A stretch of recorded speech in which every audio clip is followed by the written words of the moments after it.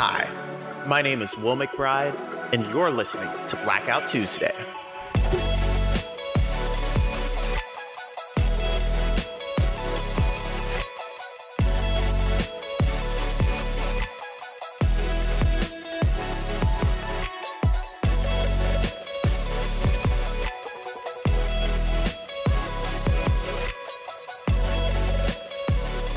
Okay, so nearly 1 year after George Floyd's death at the hand of Derek Chauvin, we have Chauvin being charged with second-degree murder, third-degree murder, and second-degree manslaughter, and the jury finds him guilty.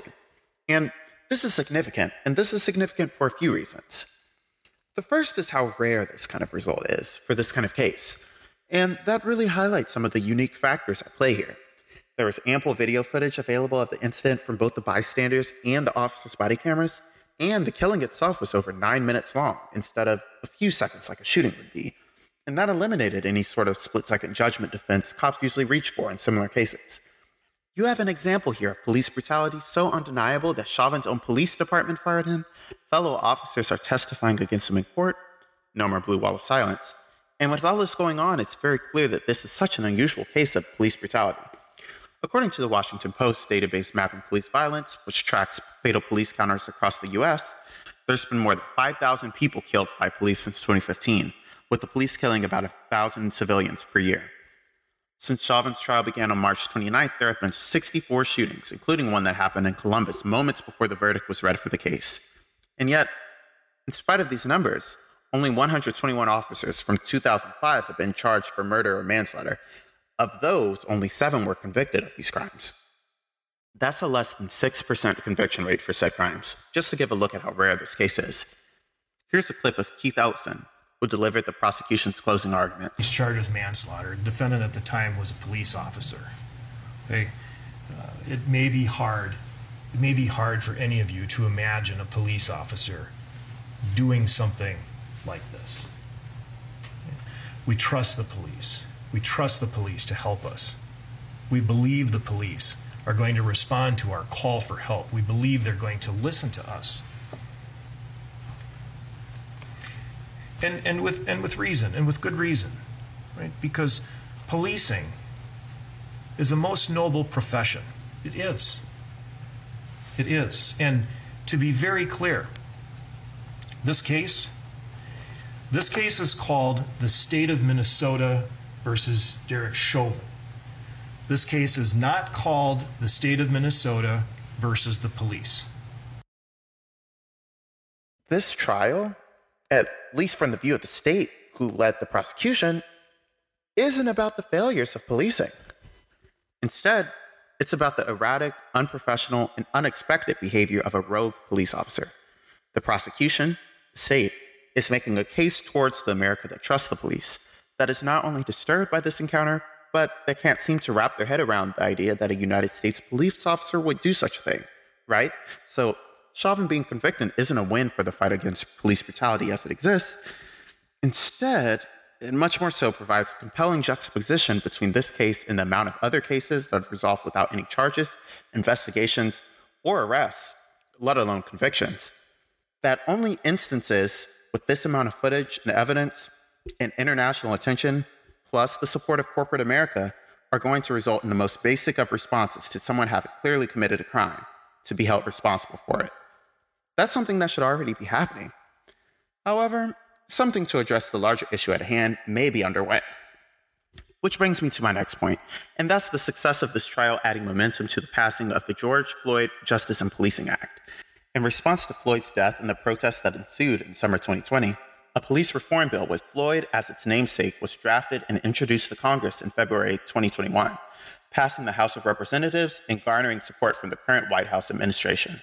While Senate Democrats and Republicans are currently in negotiations for the bill due to the need for bipartisan support to avoid a filibuster, as it currently stands, it has a few key elements that make the bill potentially transformative for policing, including requiring federal officers to wear body cameras, restricting police access to military equipment, requiring federally funded state and local agencies to prohibit chokeholds and no-knock warrants, and, most controversially, restricting qualified immunity for officers, which is a provision that protects government officials from civil suits. However, Looking at the bill, it's clear that similar to the argument in the prosecution team for the Chauvin trial, in searching for solutions, police brutality is being approached as the missteps of bad actors, rather than an inevitability of policing. The bill largely aims to make it easier to hold police accountable, or to discourage any otherwise roguish officer from escalating the situation, and not to outright limit such confrontations in the first place. Even though when considering social justice reform, the poor treatment of Black people from the police is notable and should definitely be considered, it's still likely not the case that each of these officers is in fact purposefully killing citizens due to the race that they are seeking out Black people to take down. Though that is a possibility in some cases, it's unlikely that this is true in all cases.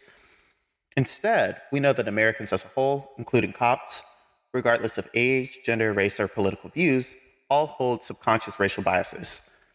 By participating in a society in which racism and its effects can be found everywhere, and by having brains designed to look for patterns to better process information, we absorb patterns and subliminal messages about what certain races do, look, and behave like, whether these associations are positive, such as excelling in certain sports, or negative, such as abusing drugs and committing crimes.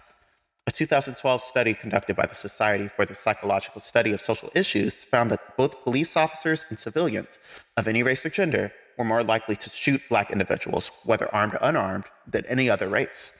They were both quicker to shoot armed Black targets and slower to indicate don't shoot for unarmed Black targets. If officers are subconsciously viewing Black suspects as more threatening and aggressive due to implicit bias, then all of the accountability legislation in the world won't keep George Floyd from happening again, and it definitely wouldn't have stopped it in the first place. In looking for solutions, we should instead be looking to limit police encounters with civilians at all, as well as, in a broader sense, be looking to undo and correct, where possible, the institutions that make these encounters likely and deadly in the first place. And that can be approached through drug legalization. Now, to understand the impact of drug criminalization on policing and race, we have to take a look at how the so-called war on drugs came about. In June 1971, President Richard Nixon declared drug abuse to be public enemy number one, and went on to increase federal funding to fight all these newly created drug crimes.